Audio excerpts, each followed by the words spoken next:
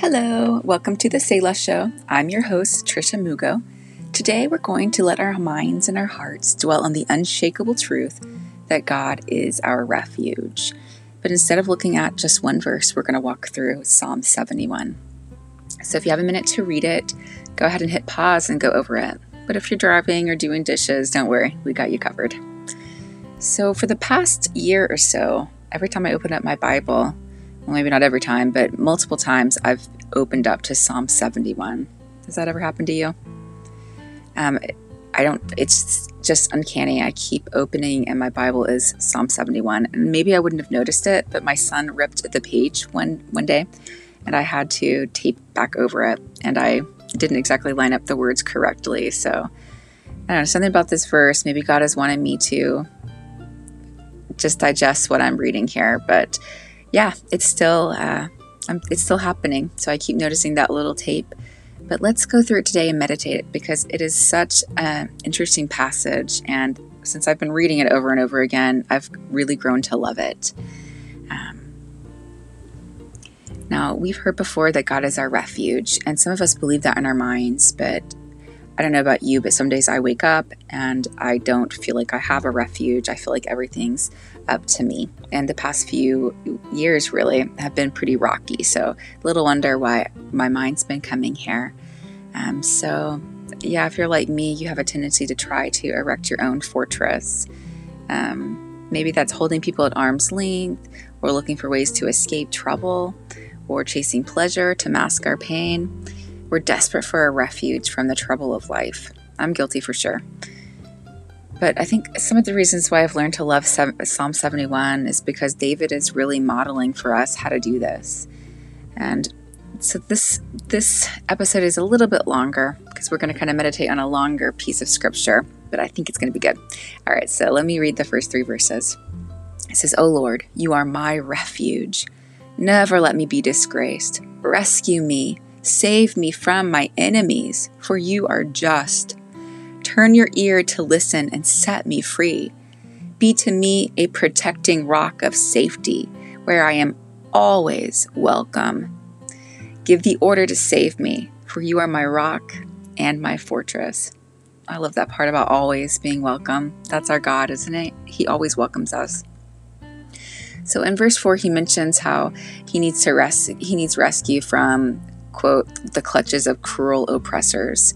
And while I maybe can't relate to political opponents of being a king, I do certainly have spiritual opponents that I need saved from. So when I read a chapter like this, I like to try to put myself in it and pray these words with some authenticity. And I think we can all relate to having opponents in life, even if they're just spiritual.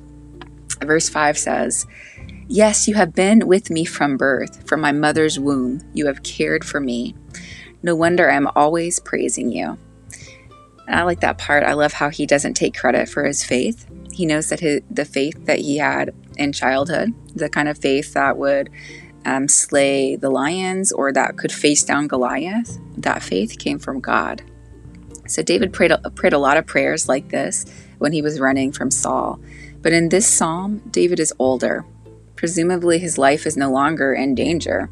He's seen some comforts and victory while being Israel's king. But with his success, notice his troubles haven't ceased.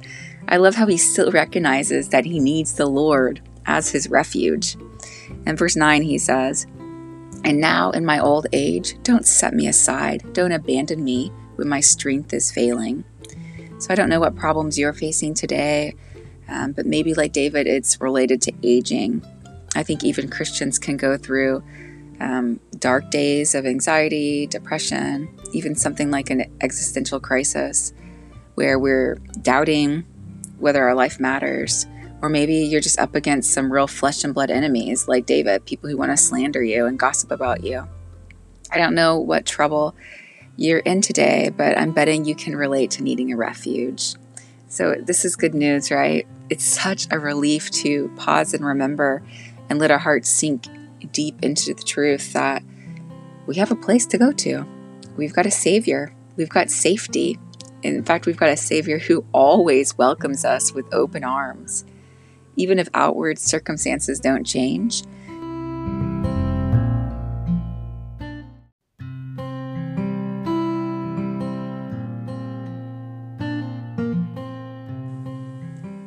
Jesus can speak peace to our hearts. We see this a lot in the Psalms, especially from David. He starts off troubled and anxious, but he ends up praising God. And the same pattern happens in this Psalm, Psalm 71. Look at verse 12. He says, "My God, don't stay away. My God, please hurry to help me." Here's verse 14 and through 16. "But I will keep on hoping for you to help me. I will praise you more and more. I will tell everyone about your righteousness.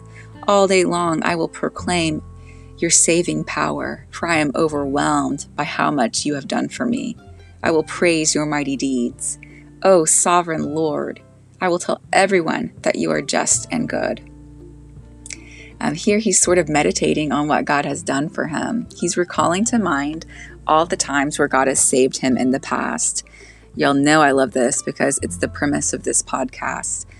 If David, a person who was declared as a man after God's own heart, needed to remember and meditate on God as our refuge, I think we really do too.